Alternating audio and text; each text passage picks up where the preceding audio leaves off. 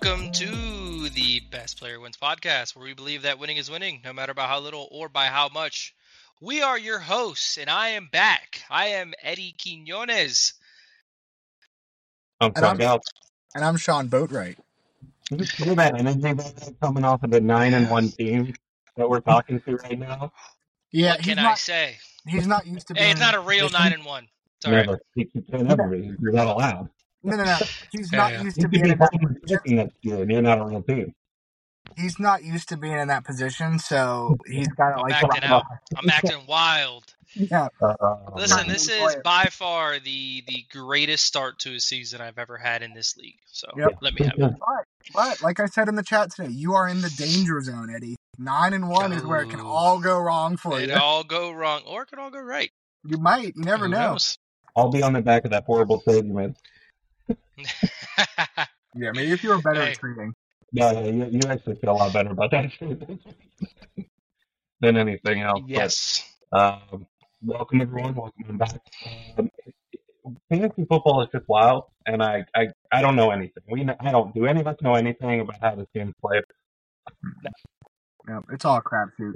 Yeah, it is. But we are welcoming Eddie back to the pod. Good to have him on. Eddie, what's your take so far in the season? I just said we don't know anything. But what do you know? What do you know? It's been a weird one. Mm-hmm. I don't know. It's been a weird one so far. I think teams that you would generally expect to do really well, I think are like mid-pack right now, and it's not a shot at them or anything. That's just how the season has played out so far. And then, the teams that you wouldn't expect to do well, I think mainly myself with the situation that I'm in, are doing well. So I don't know. There's a couple consistents.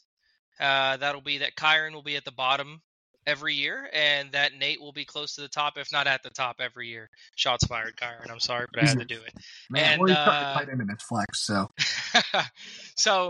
But in all seriousness, yeah, I think that there's a few individuals. It's been a really weird season. Yeah, that's really the only thing I got. If I can add to that, I think that what it really boils down to, Eddie, is like, and it's something I was kind of talking about in the group me chat a little bit that I was struggling to phrase, which is that like the guys who adapted early to the things that were happening this year have ended up being in a lot better position than they were than if they hadn't. I know that's like no shit, but it's things like Puka Nacua, right? I made a trade that on paper probably looked pretty stupid, right? And I acknowledge I was taking a bet that Puka would stay relevant through the season, but me moving Waddle allowed me.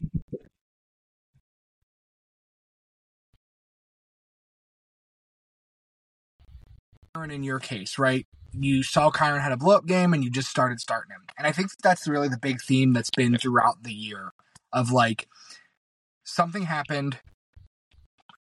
People were still stuck in their like old fantasy ways, right? This is the best guy. This is who I have to play. But it's not really panning out that way, and so that they're slow to adapt to that. Yeah, I think you had mentioned this, or it might have been somebody else, but people sticking to their drafted value of the players that they took and where they drafted them at. I think that's what's been the most different thing out of every other season we've had before, is that an abnormal amount of guys are underperforming in terms compared to their drafted value, and a lot of guys are overperforming compared to their drafted value. Yeah. So I think that was kind of one of the big things, and I don't remember exactly who's the one who made that point or who mentioned that, but I think it's a really good one to follow up on. It's hard to give up on a guy who has really high value that you drafted high when he's underperforming. It just is. Mm-hmm. And I think like a prime example that comes up is Nick with Joe Burrow. He could have sold Joe Burrow low for a couple weeks. I mean, he threw some offers out at me for for me to get in Joe Burrow, and they just weren't offers I was comfortable with. And that's just kind of how it played out. And look, he's back. Well, yeah. He had one really good week, which I would say he's back. You know what I mean? But he weathered the storm for that. So, I know I would say 11 out of the other 12 owners in this league would have probably have sold Burrow low. Yeah. Maybe 11, maybe a stretch. I would maybe go like 9 for sure. Yeah. That would have sold him low. So I think it depends a lot on like what you're looking for too, right? Yeah. And I don't want to belabor the point too much, but I personally like a strong, stable QB room. Mm-hmm. And so when I have a guy like Joe Burrow who's underperforming that significantly, my immediate thought is to bring in somebody else and just not fuck with it, right? Mm-hmm. With that being said, I think that your point is correct. It's like guys we don't expect to be bad are playing bad, for lack of a better word. And guys we don't expect to be good, like Jacoby fucking Myers, who's like 21 points a game, right? Adam Thielen, who's blowing the top off of like teams. Like nobody thought that they were going to be good, and nobody responded quick enough when they were good to try to get them. Yeah, right. Yeah. I think that also comes with just like the unexpected, like, is it a fluke? Right. Like Jonnu Smith. That's a guy that I picked up and I was like, low key, he's like doing better than Pitts. I said, he's getting the ball more than Pitts. I said, it might sound weird. I said, but I'm going to go for it. You know what I mean? Like, what's the worst that can happen? You know, he doesn't have a good game, whatever. It could be a fluke. Throw it out the window.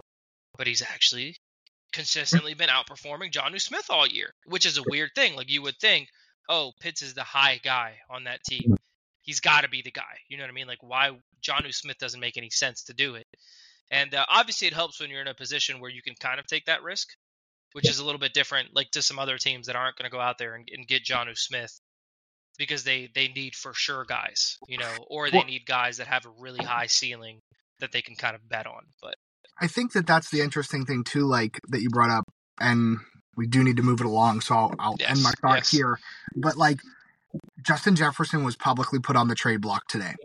How many people are realistically in a position to move somebody? The pieces that Max would expect to get back for Justin Jefferson, right? Like, obviously my first thought was, fuck, how can I trade for Justin Jefferson? But like, there is no trade that makes sense because then it would put me in a position where I'm punting 4 weeks.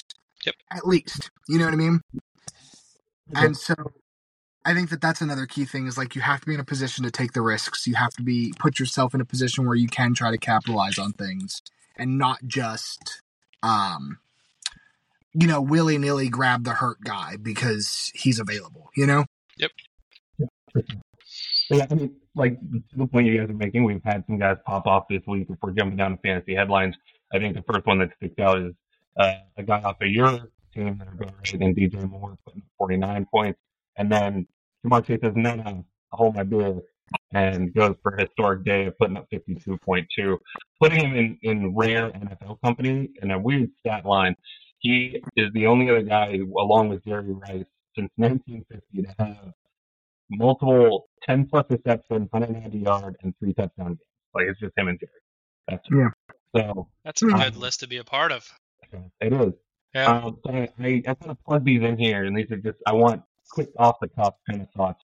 So the question that this probably poses is, how far does this move either guy up in value for the rest of the season? Because obviously, in the same vein, Burrow still struggles, and then Moore, again, his first 3 weeks were kind of iffy, and then he's had these last 2 pop-off weeks. So where do you guys value both of those guys right now? Yeah. I'll go ahead and start it off. I think Jamar Chase will always be valued high for me. Even with the struggles of Burrow and his semi-struggles over the first couple weeks, like he's still a really high-valued guy for me. So I think obviously it moves him up a little bit compared to what he might have been last week or the week before. But I think like his stays pretty consistent. DJ Moore for me, that's a tough one because that Bears offense has been so weird. And yes, it kind of looks like Justin Field is starting to get his footing. He did this last year. Like he started off really slow and then he just took off out of nowhere and he had a really good kind of semi-decent remainder of the season. I think DJ Moore's floor for me was already low. So like the only place he could go up for me, or the only place he could go was up for me. So, I think for me, it's up on him right now. And if I was someone looking for someone with a decent floor and a really high ceiling that you need a wide receiver that can give you really good production, he's like the only wide receiver there. So if you're looking for that kind of production, that's the kind of guy you want to go for. I'd go for DJ Moore. But, yeah. So I think that for me, and I do not want to badger against Chase, right? But me and Sean were talking about this a little bit yesterday. Chase putting up 51 points, while undoubtedly exciting, to me just kind of felt like, okay, yeah, like that tracks. Do you know what I mean? It's about like time. Fine, right? He did it. Yep. We didn't put it in the chat. Jamar Chase did it. Yeah, right, exactly. Right. It's just okay, that makes sense. Right? Yeah, we know. And to be clear, not to take away from Chase, because it is historic, it's awesome, it's great for Nate, right? It just kind of felt to me like it took him 3 years, you know what I mean? You're supposed to do that, yeah. Yeah. Compared to DJ Moore, who I admittedly was high on, and I continue to push back against the narrative that he had a low floor, and I apologize, Eddie, but like, he had one bad game at the beginning of the season, and he's only gone up from there, right? After that game one, his floor has been about 12 points, which is not great, but it's not bad either. You know what I mean? And I guess that's a different version of low for me. Like, I never felt... I was about to ask, what's your definition of low? Like, are you talking to wide me, receiver a low 3? Floor is 0. Flex? Like, well, he was drafted as a flex player. 12 points is what your energy. What's that? 12 points is what 0 is a basement energy. Maybe. I kind of feel like low floor is like, hey, he could put up 3 or 4 points in a week, or he could put up 50. Low floor, high ceiling. Yeah. I never felt uncomfortable starting DJ Moore as a flex. Despite what people might have said, I was never bothered by starting DJ Moore. Yeah. I think that it's very tough to be bad when you're the only option in a receiving core. Like, look at Adam Thielen. The only difference is DJ Moore has more talent than Thielen in getting yards after carry, so he needs less to do what he does. Do I think he's going to put 49 points again? Absolutely not. Do I think he's got a couple or more than a couple 20-point games in him for the rest of the year? Probably. Yes. I'm comfortable in DJ Moore, and I probably personally would not move off of him unless the offer I got was very, very strong. Same with Fields, for what it's worth. If I had Fields, I wouldn't be moving him either. I think just to go back to the point of the floor, like as a flex play, yes, 1000%. I think 12 points is a great place to be for a flex. Like that's what you want from a flex. I would say that anything above 10 points for a flex, I think is a good spot. Like, that's what you want out of those positions. Now if we're looking at him as a wide receiver 1 or 2, that's where you start to question it being a low floor for a wide receiver 1 or 2. 100% agree. Again, to the point of flex, that's a decent spot. When you're drafted, I think I got him in this. And somebody's going to tell me I'm wrong because you always do, but I think I drafted him in the 6th. At that point, I feel like I'm drafting a flex place, and if I'm getting 12 points out of him, I'm happy. Obviously, you want more. Don't get me wrong. I'm not like, yay, 12 points. You want more, but I never felt like he was going to lose me a week of football, Yeah. So. You have to miss it, right? Fifth round? Okay. Sorry. Not horrible. I mean, actually, I would, wait. No, yeah. So I was basically saying because I was drafting as a turn, so it was the 5th, 6th turn. Yeah, it was a turn. Yeah, so it counts. I was right. Yeah, close enough. Yeah, I mean, I think on the back end, you kind of mentioned it as well, Eddie.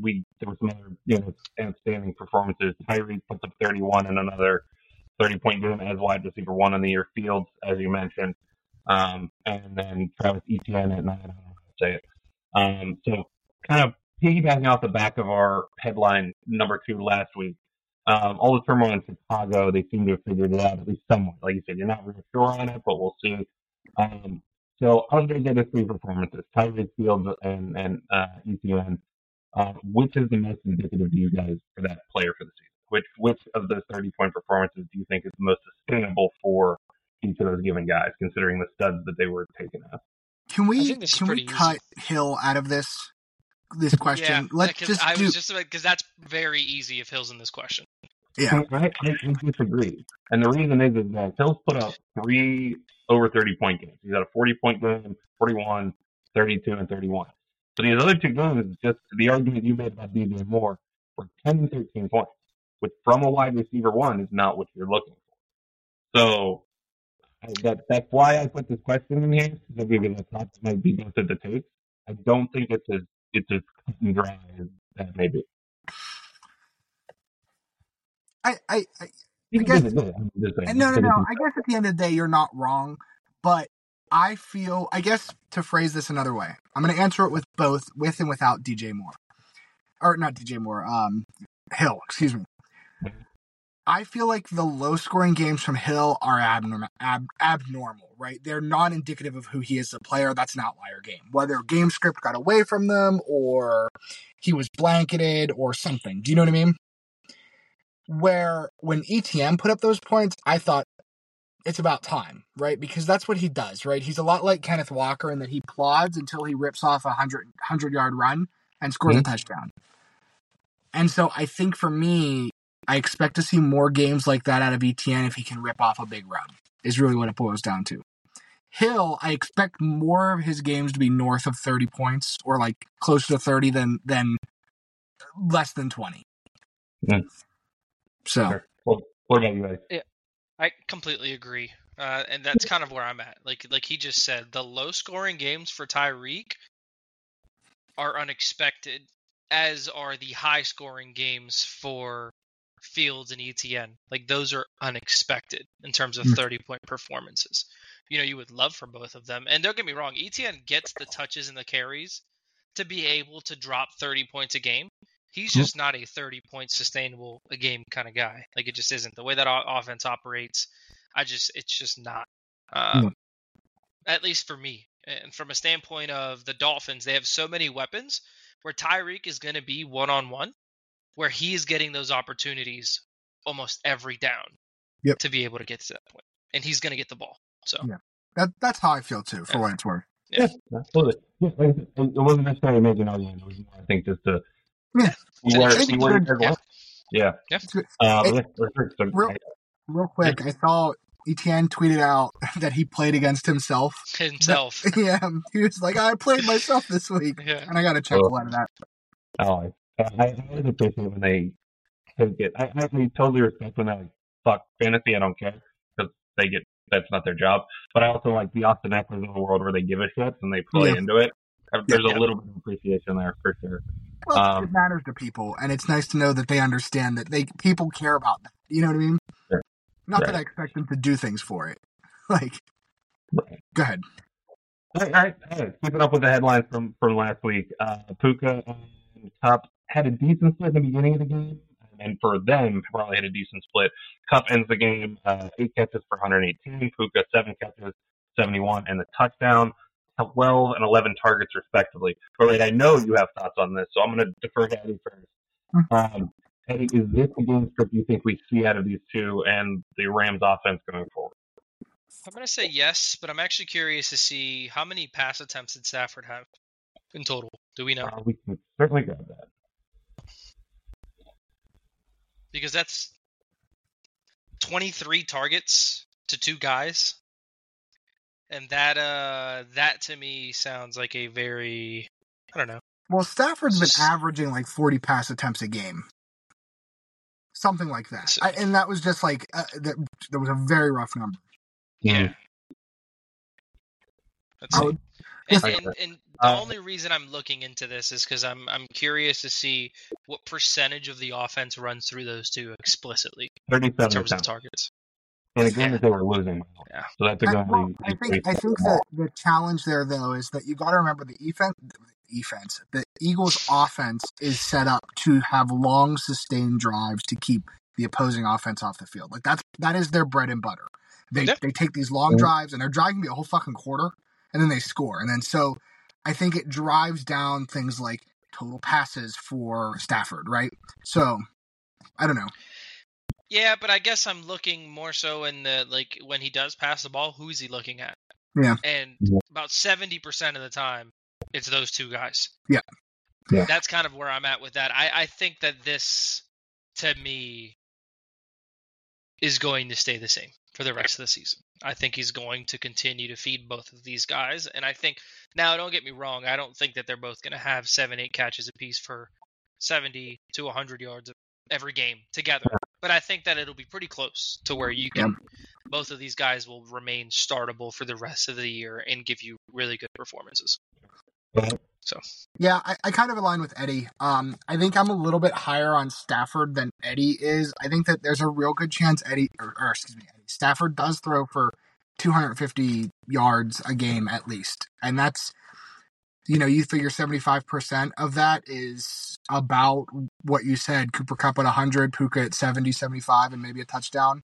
I think the thing that's going to get them is it's going to be a toss-up who gets that touchdown every given week between Kupp, Tutu, Puka, and Kyron.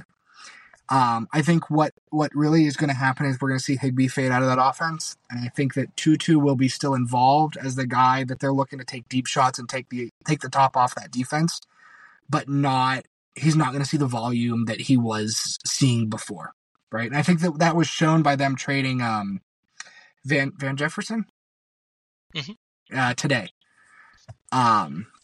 So I guess all this is to say that yes, I agree. I feel like this is probably going to be the norm. I think that on any given week, there's a higher than 50% chance both Puka and Kupp finish north of 20. I think Kupp is more likely to finish north of 30 than Puka is, but I don't see it as outside of the realm of possibilities for Puka either still, for what it's worth. I think that unfortunately for both of them, we are just going to have to be happy with getting our 20 to 25 points out of them a week, Yeah. It's not like you're still starting both of them. I don't think any of that's in question. It is just interesting to see where ultimately will lie and how much it changes over the season. If Kupp can trust his leg more, if they trust Kupp's leg more, does he get more action? He wasn't on a pitch count, so all that's interesting for sure. But guys who will be on a pitch count, in fact, won't be doing anything, is the injury bug that hit this weekend, and probably the biggest headline. 3 big guys in Justin Jefferson, Devon Achane, and Anthony Richardson. All I don't think they've confirmed that Achane is going to IR yet, but everyone seems to think he will. At least from Richardson either.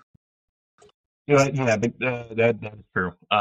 But I think the initial diagnosis was that with that level 3 sprain, it's usually out a month. Now again, they're going to get alternative opinions, but let's function under the premise that they're all at least going to miss 4 games. Okay. Yeah. What would you guys, what's your guys' general take on it? Because there are 3 big guys who have won weeks this season for teams. Who's the biggest hurt? And maybe the biggest question is who has trade value while on it?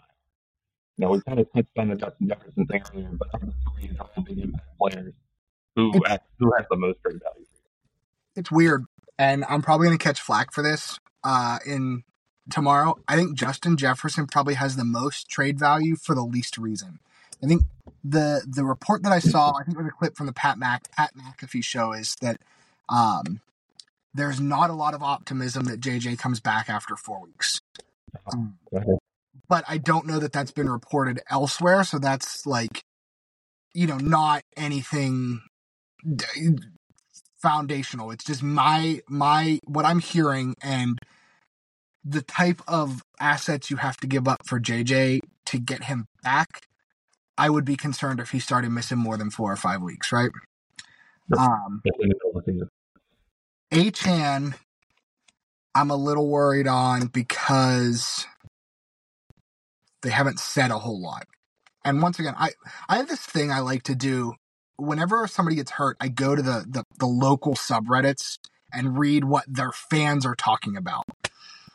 And the Dolphins subreddits, they were talking about how they're starting to get concerned that Achane is going to be shut down for the season. Oh. Once again, that is my own anecdotal something I like to do.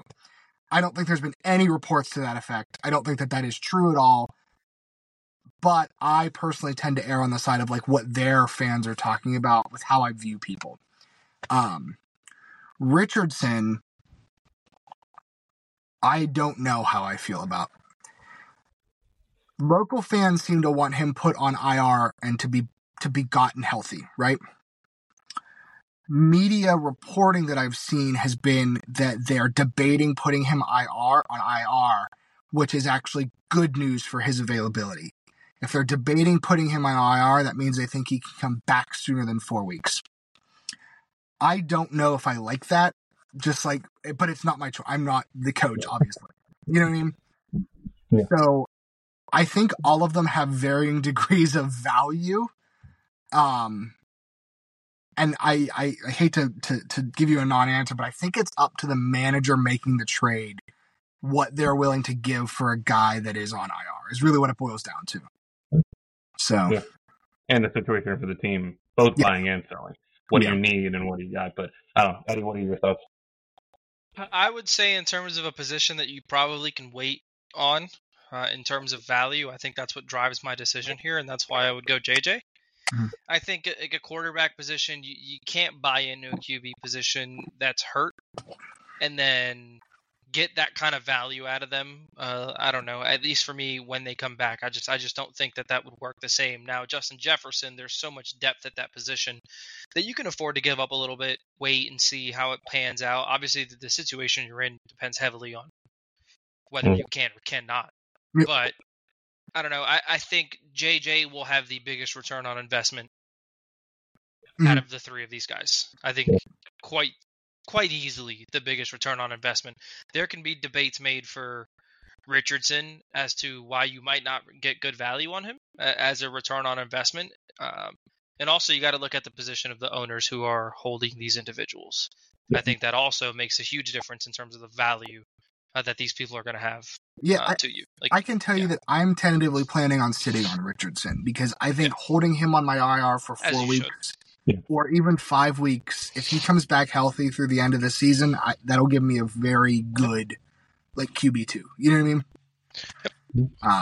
Yeah, I think I tend to agree with you there. Just one interesting note off the back of that is H-Man has 7 touchdowns in his first 4 career starts. That's the most of any player who's played 4 games in the Super Bowl era. Mm-hmm. I told you. Yeah. And we've mentioned how, shallow the RB position is. So I included him in here just because I was interested to see if anyone would take that approach, because I kind of did when I was writing it, but not, I think what works against him is that despite the RB position being shallow, you can pick up his backup. Now, granted, Miami is in a weird position, but you can pick up his backup and get production that you would expect from him. Do you know what I mean? Will you be able to replace Achane? No shit. You can't replace Chubb either. But if you're starting Ford, like I was, I never felt bad about starting Ford. You know? Where that's not the case with Justin Jefferson. You can't replace Justin Jefferson. You can get close. Don't get me wrong. Jordan Addison, now that I think about it, he's not in a bad spot. Well, I mean, that's a good spot for him. It is a good spot to be in. I saw though that Osborne was going to slot into that X receiver, which JJ was playing. Now, granted, but Osborne's kind of a jag, so I think the other thing that hurts Achane is Raheem Mostert. Raheem's been starting. The depth at the position is the big thing. Yeah. I don't think Jeff Wilson Jr. is all that is anything in comparison to what Achane's done. But Raheem Mostert has. So I don't know there. All right, that's the fantasy headline. So let's jump into some trade talk. Eddie, why don't you kick us off here, because it may have been discussed at last week's episode, but I think it might. I think there might be some value in hearing what you have to say about your big trade last week, moving JJ. Obviously, that has changed a lot now, and Probert, and getting the quarterback room that you got, as well as some other pieces.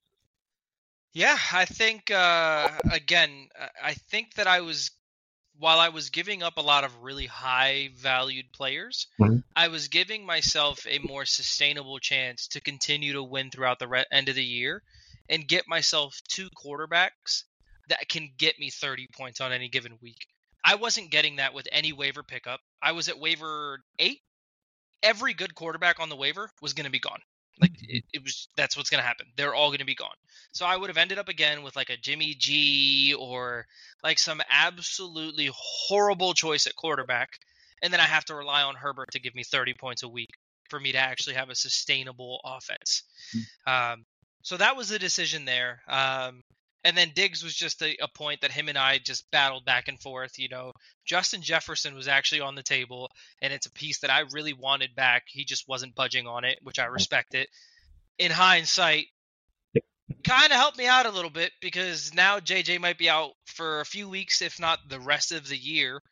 And I have myself some depth at the positions where I'm pulling in. Like I need the depth. And again, it was a depth play more than anything else. Like I just really needed that depth. And it was a point that actually Nate had made the podcast before or the week before that, a couple weeks ago, whenever he was on, about he liked my team, but he wasn't sold because of some of those top heavy players and I had no depth.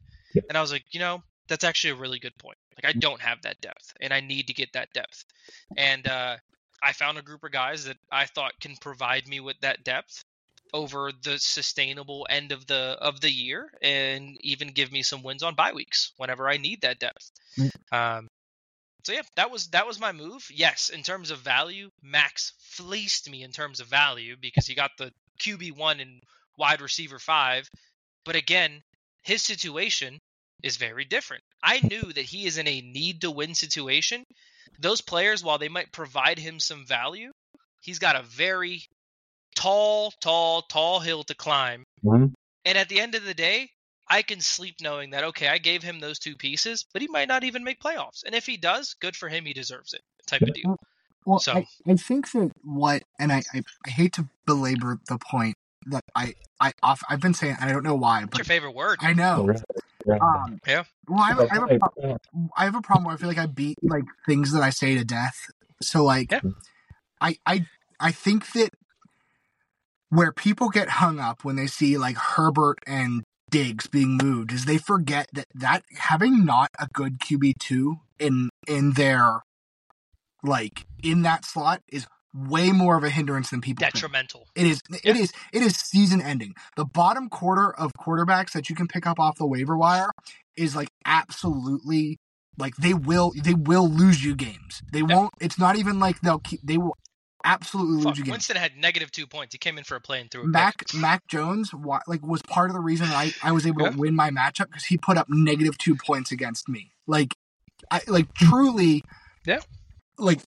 It cannot be overstated, right? I consider myself immensely lucky that I was in a position where I could take Minshew if I wanted, who is a perfectly serviceable backup, right? Yeah. Or I could use my waiver and get Baker, who has actually been a worthwhile streaming quarterback. No, I think it's lower than that. It might be lower than that. I think he had a bye week, so because of yes. his bye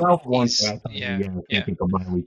He was 12, I think, at the time. Yeah, so like I'm not upset about being able because like I spoiler alert, I'm using my number one waiver on Baker Mayfield. So I consider myself super lucky because if that was like there was a very good chance my season would be sunk. You know.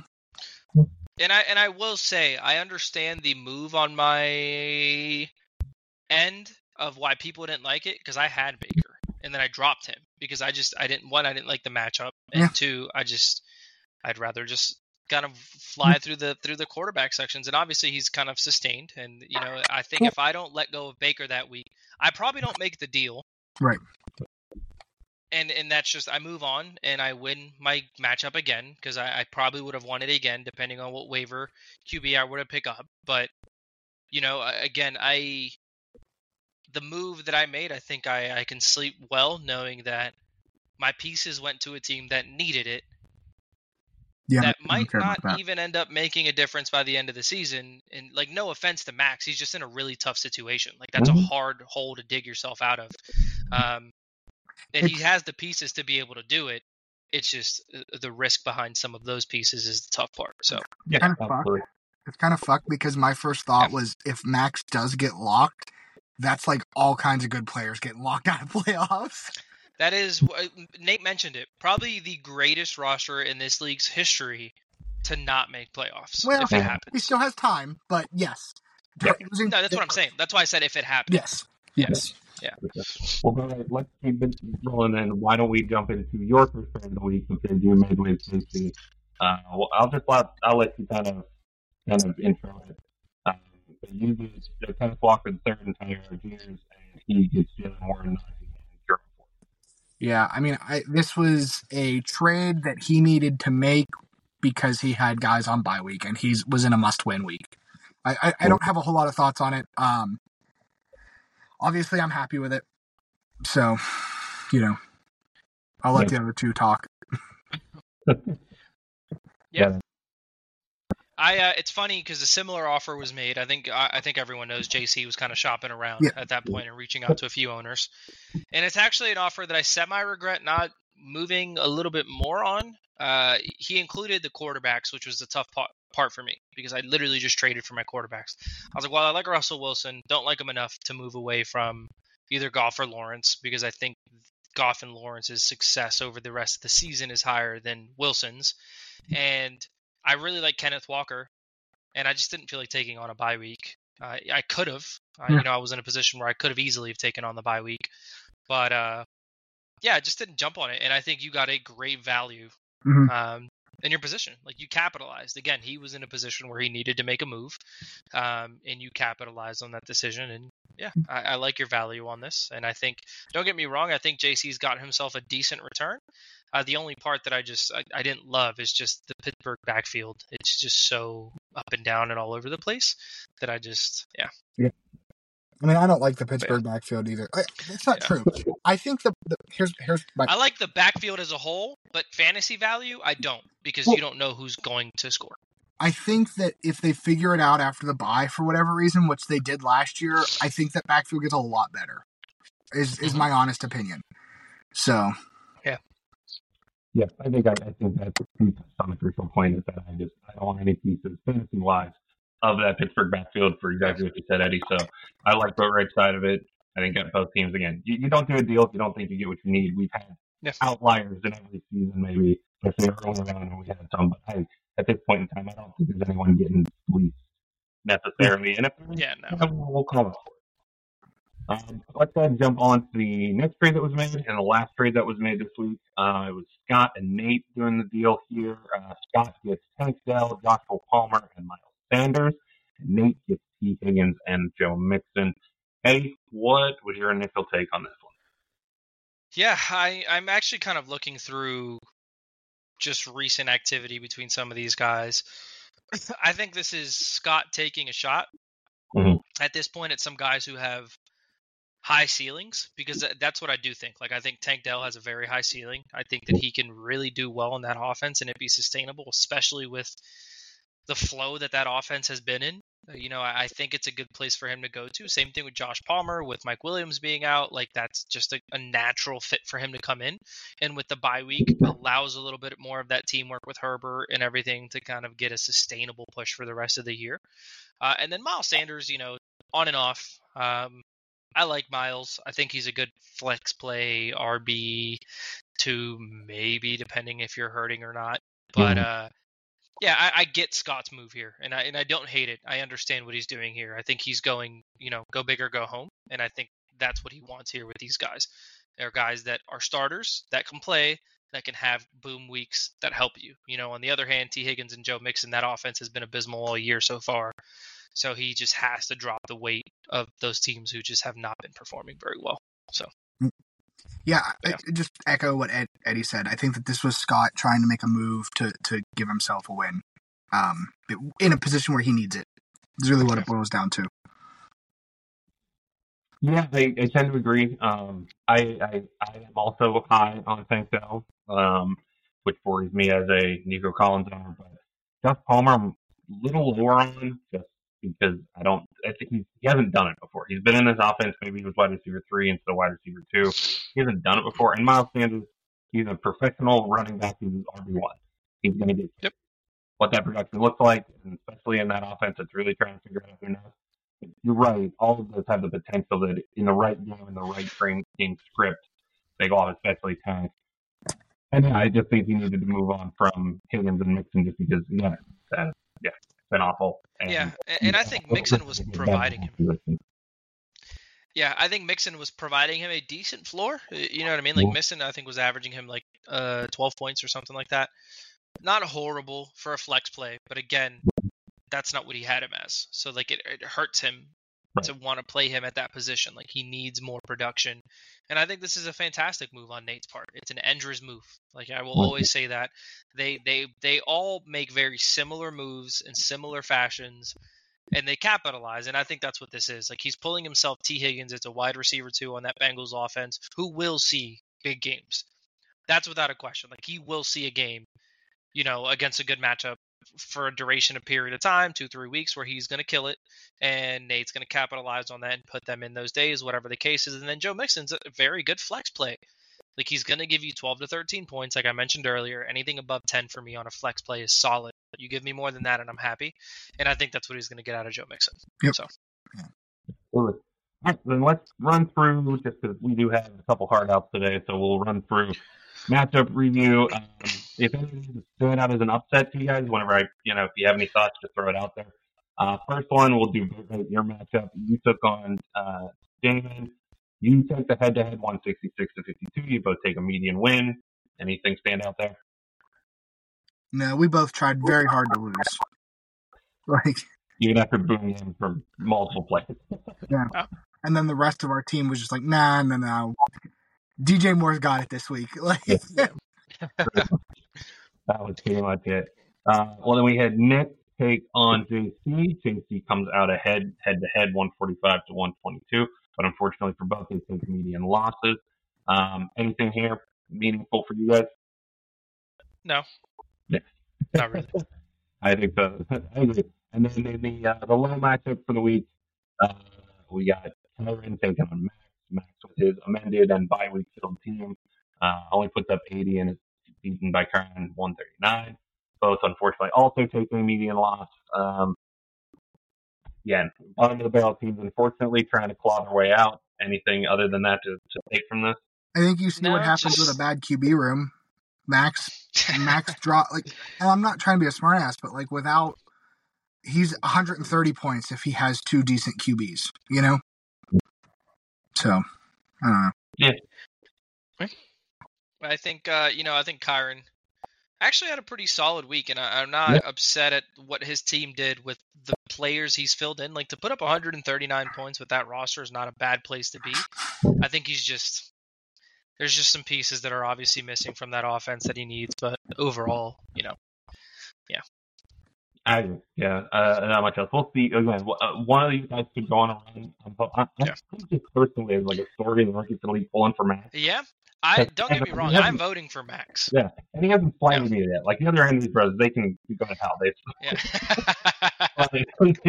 No, but yeah, it's guys for sure in the league. It's like I brought Boatright in last year. I was hoping he would, show off a little. And I guess I had that same energy for Max. So yeah. Next matchup, Jake and myself. Jake takes the head-to-head win in a close one, 147.86 to 146.98. But luckily for us, we both take median wins as I am the median cutoff this week.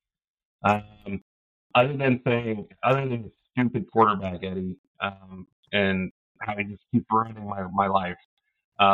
Any other thoughts on this match? That's not a valid excuse because Jordan Love had 4.98 points. So don't even talk on Danny on that one, all right? That's just Justin Fields having himself a day. Yeah. So, but overall, no, nothing crazy. I think this matchup went exactly as you probably would expect it, like two fighting for median teams, 500, close matchup. It was a close one and a fun one to watch play out, but nothing else outside of that. That's all right. All right, then we had Scott taking on Nate, and Nate, big one on the week, 186 to 127. Nate clearly takes the median win. The best team this week. Scott takes a median loss and puts Scott in what we said is probably an unusual position for Scott at this time of the season. So we'll see if he makes any moves, all the conversations last week. But anything else to take from this one? Brock Purdy, man. He's the real deal. Apparently. Yeah, he is the real deal. He is probably the obviously Jamar Chase had 52 points. So just throw that out there. But I think he is the unsung hero of that entire offense. The guy has been playing so well. I think he's been averaging close to 20 points a game. And like for a guy that I think he drafted him pretty late. Like he didn't take him early. 186th overall pick to be able to give you top 5 QB push in fantasy is just absolutely insane. Kudos to Nate for even picking him up, because I wanted nothing to do with Purdy when the season started, and it's been proven completely wrong. So it's funny, and I don't want to get too much into draft talk because I'm sure we'll do a conversation at some point about the draft. Yeah. I don't know if you remember, Sean, but I told you my plan was to take Mahomes and Purdy. The only reason I didn't is because you had mentioned that you were looking at Richardson at one point, way before like we even knew draft positions and everything. So he was trying to snipe you. Well, no. It just so happened that he fell farther than I thought he was going to. I'll be honest with you. I didn't take him before your turn. Yeah. What? Yeah. I didn't take him before your turn. Well, it's not just that. I remember thinking leading into this that like, and Nate clowned me in the pick, and I was kind of shocked because I thought all y'all were going to be all over Richardson.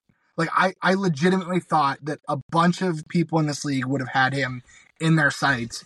And when he fell to me at that point, I was like, fuck it, man. Like, I'm just going to grab him. You know what I mean?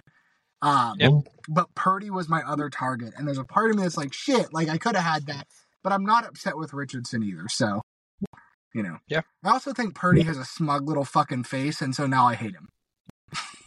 I actually love the guy. I love everything he's doing in that offense, Me man. too. He is absolutely killing. Mr. Irrelevant. Like, you can't hate the guy. I can. So. But you also have a place for racing with like half the league. So, you know, I just said multiple times. Yeah.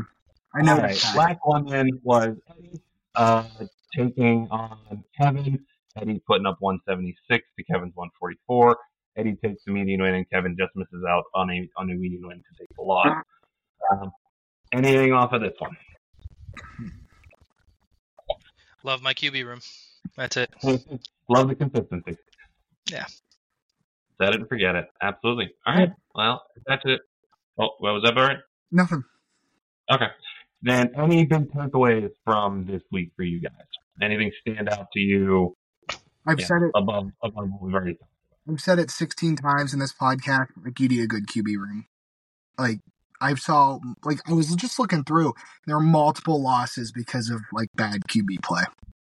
And I'm sure you could say that about any position, but I just think that, like, to rephrase this and to twist this another way, like Eddie said, you can replace some of the production of Justin Jefferson with a guy like, let's just use Addison to pull a name out of my butt. You don't see that in the QB room, because what's really happens is the guys that are on waiver are the bottom 8 quarterbacks in the league.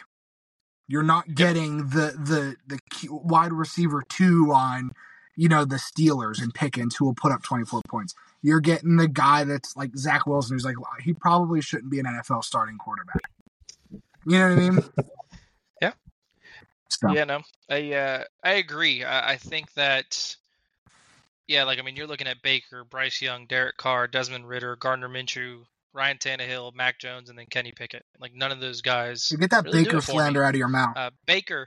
I was actually just about to work my way back around there and say Baker might be the only guy. He's QB 20 right now, but he had a bye week, so we'll see where that goes.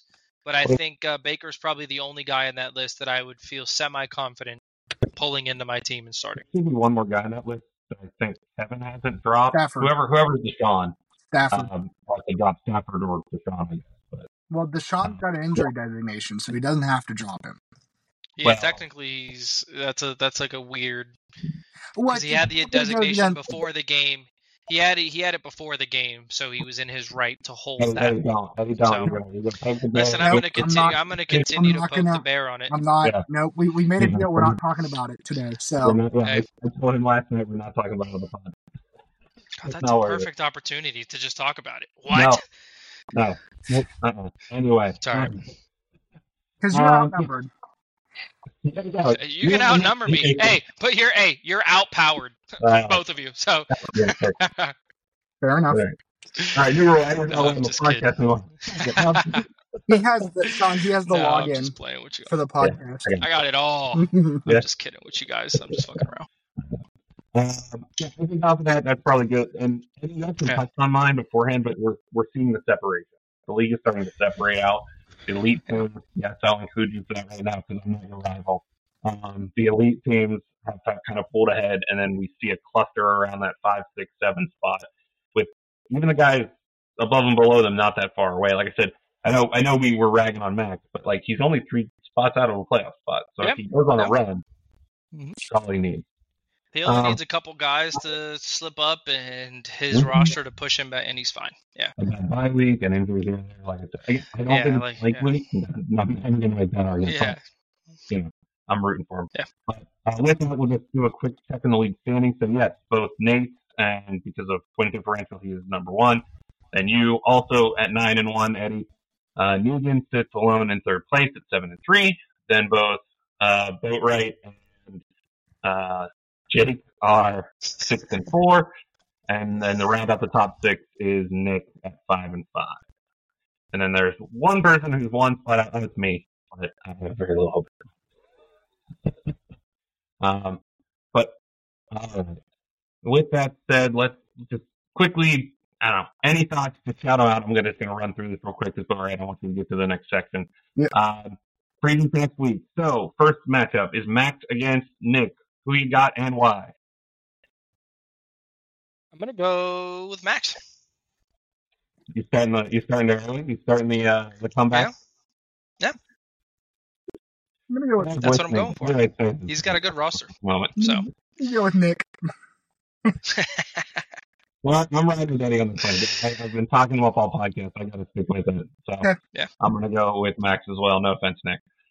Next one is JC against Boatright. Boatright, are you taking yourself or not? Yes. Just that simple. Yeah. I would also agree here. Yeah. Yeah. I mean, I think overall just the roster is complete. It's more complete from top to bottom. Obviously, he's going to have to play a waiver QB, but I think Baker is sustainable to be able to get him to where he needs to be. Yeah, so, he is. Yeah. Gas me up, Eddie. All right, I need you for when he gets to my section. So there you go. I got you. But yeah, no, I tend to agree. Even with the waiver claim pickup, like I said, it's going to be Baker because you're at the first spot. Yeah. Fine. And although maybe now Jason's room out lazy because Russell Wilson remembered how to play football, at least for fantasy. Who knew? I think the rest of your roster probably just tips in your favor. So, all right, Eddie, let's do you now. You're taking on Scott Boatright. Who you got? Eddie. Just like that. Nothing. No resistance. Yeah, I'm sorry. I'm high on Scott as a manager. I'm very low on Scott's team. Like, I think that Scott, to be clear, Scott had, I said in the chat, he just caught every time he made a move, his guy got hurt. Mm-hmm. It's like, hey, I brought in this good guy. Like, oh, his leg fell off. So his leg fell off. What it's been like? Like he gets Tank Dell, and Tank Dell gets in a game that should have been good for Dell. Dell gets a concussion in like the first quarter. It's just like Scott had a cursed year. Yeah. When you're starting Michael Thomas and Chris Olave as your 1 and 2, we got to have a talk. Yeah. No, Chris Olave is good, but he's been struggling this year, and I think Derek Carr's half the reason. But yeah, so I think I tend to agree with you. I think I'll take Eddie in this one as well. And I don't think it's close, unfortunately. Sorry, Scott. Yeah, I will take myself here. Shocker. I think I just trust my team. I got a couple places where I think sustainably they've just pushed me a long way, and I think this is kind of slept on. But my kicker and my defense have been murdering it all year, low key. Got kicker 1 and D3. So. Yeah, not to say that that's the only factor why I've been winning, but I think that it helps when you have consistency amongst those 2 bottom ones that can get you at least 8 to 12 points a week. 12 points out of a kicker is not anything to scoff at. My kicker put up 2 points last week. Like my kicker's averaging 14 a week. Yeah, there you go. That's like flex. I put him in a flex spot and start another kicker, and I'll be fine. You can't do that, but that's fine. Yeah, if I could. I believe the match. You do whatever you want. Yeah. We'll just add another spot in. All right, next matchup. Me taking on Damon. Damon is a buzzsaw. Let me put it this way. DJ Moore put up 49 points, and I almost lost to Damon, Sean. Yeah, I think that what's helping you is Chain's out. Mm-hmm. Khalil Herbert's out. Mm-hmm. He's starting Ezekiel Elliott, Mm-hmm. which I think that helps. Mhm. You know what I mean? My big question is that QB2 spot for you. They say Daniel's going to come back. Do you even play Daniel? Even if he does come back, the guy is averaging like 11 points a game. That's like terrible. You can probably find something more decent in the waiver wire for that spot. So I don't know. It just depends. Like the backup, fuck's his name? Forget his name now. Tyrod Taylor probably will get a concussion his first play because he loves running the ball as well. It happened last year. So that's the only question I have about your roster in terms of being able to compete. Like, again, that consistency with QB1 and 2 is, I think, extremely important. And I just don't know if Jalen Hurts is going to be able to do enough in terms of what Daniel Jones might not be able to do. Let me put it this way. I was listening to analysis this week on what quarterbacks to stream, and Stafford was the guy that they used as the example. And they said, you want to play Stafford because even Daniel Jones managed to put up 30 points against the Cards. Yeah. That's it. Well, not to give anything away, because we might post this before waivers clear, but he might not be on my team. I don't know. He might not Who knows? Who knows? You won't have Baker. I'm aware. I'll add you to your roster. Don't worry. I will I'll put Baker on your roster. Everybody. I'll cut my whole It's over. It's done. It's over. I will fucking just play. You want to count down? Oh man. All right, next one. With the whole team his kicker. Yeah. Hey, Sean taking on Nate. Who you got? Gotta take Nate. Who's taking on Nate? Good. I'm gonna take Jake. Upset of the week. Ooh. Upset Actually, of the week. Let me take a peek at it. I think it's not like he has anyone on. Yeah. Addison. Oh, yeah. No, that's a quite easily a Nate. Hold on, for me. Hold on. Hear me out. And I'm gonna get eaten alive by Nate in the chat. It's okay. I think he does this sometimes just to. Yes. He loves getting eaten out. Nate was league high with Jamar Chase putting up 59 points. Or 51 points, excuse me. Jamar Chase probably puts up 30, and suddenly Nate's beatable. Like, he's at 160 points. It's not a lot. You know what I mean? I beat him. I'm just saying. Whoa. I had 160 points. 160. Well, did you beat him, or was it a league median, or did you beat him head up, and then he got the league? No. Spoiler alert. I always like to see who I beat out of the top people, so I watch them, like, their scores, and I say to myself, like, oh, I would have beaten this person. That bodes well for me. I had Nate until Jamar Chase put up 51 points. That's a big until. Well, but Jamar Chase is putting up 51 points every week.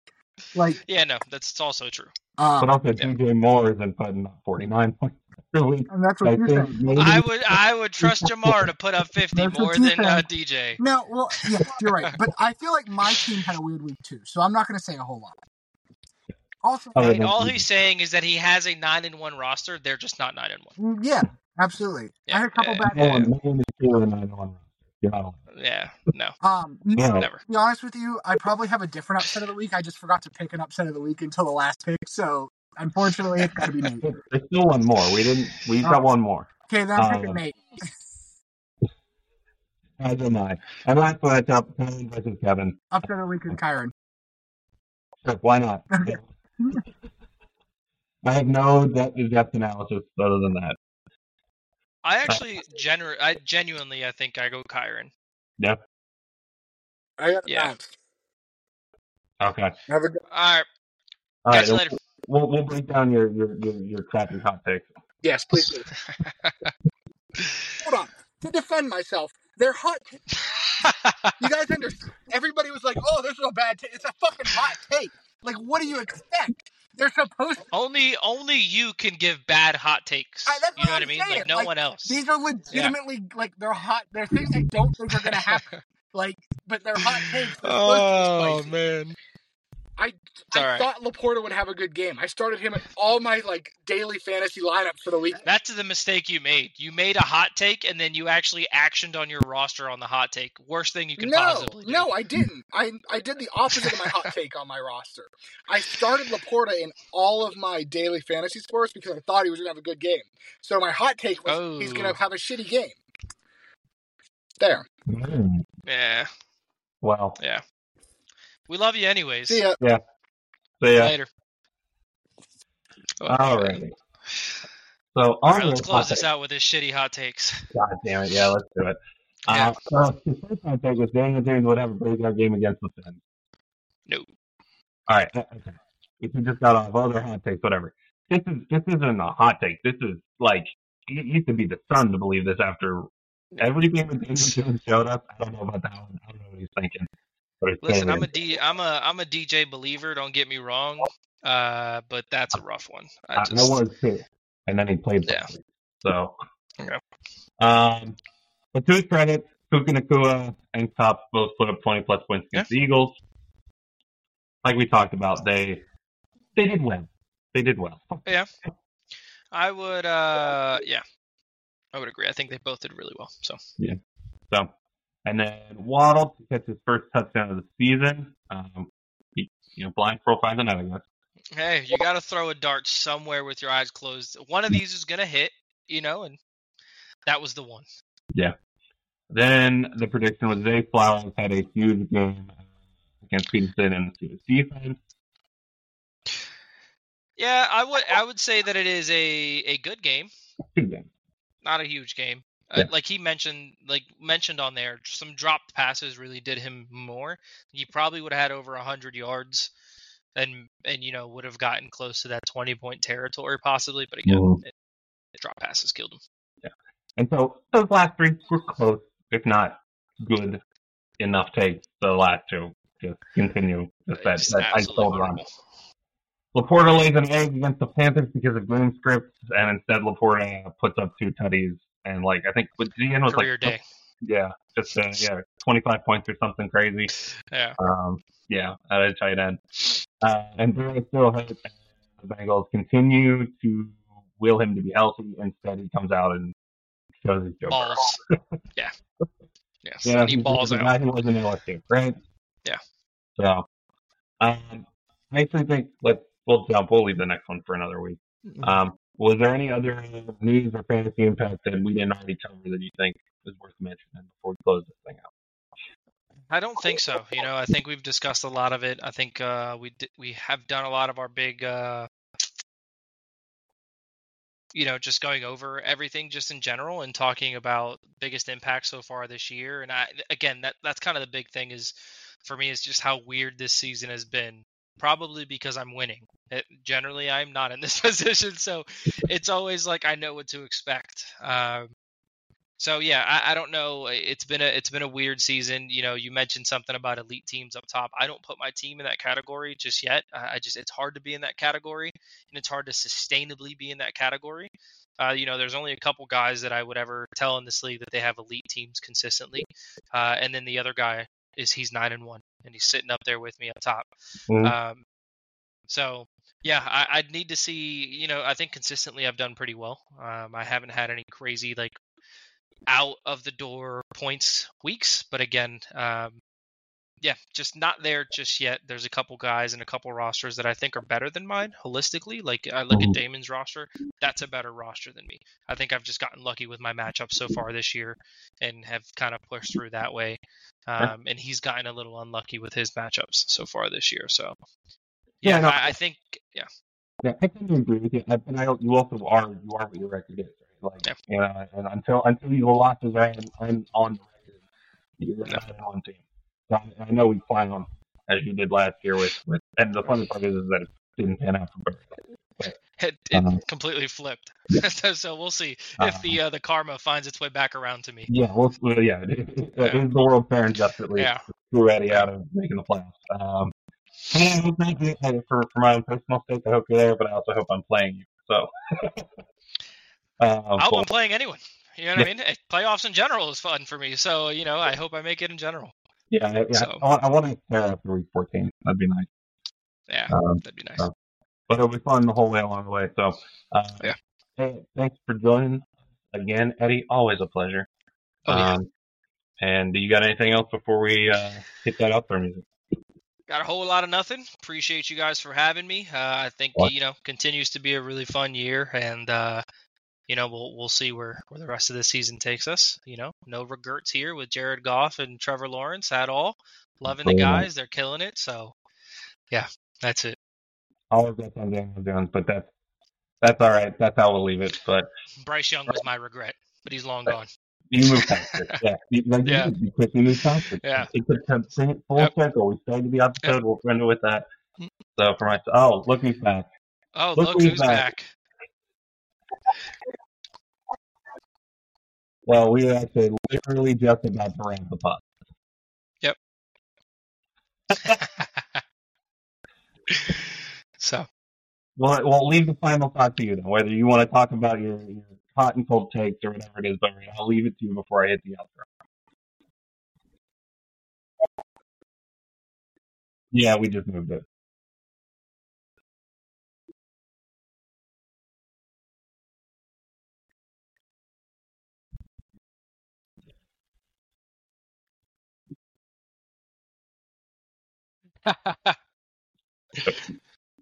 Listen, last year was the heels were wrestling, but you were setting yourself up, man.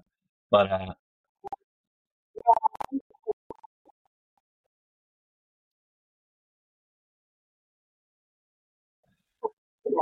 hey, fantasy works in mysterious ways, so don't tempt it.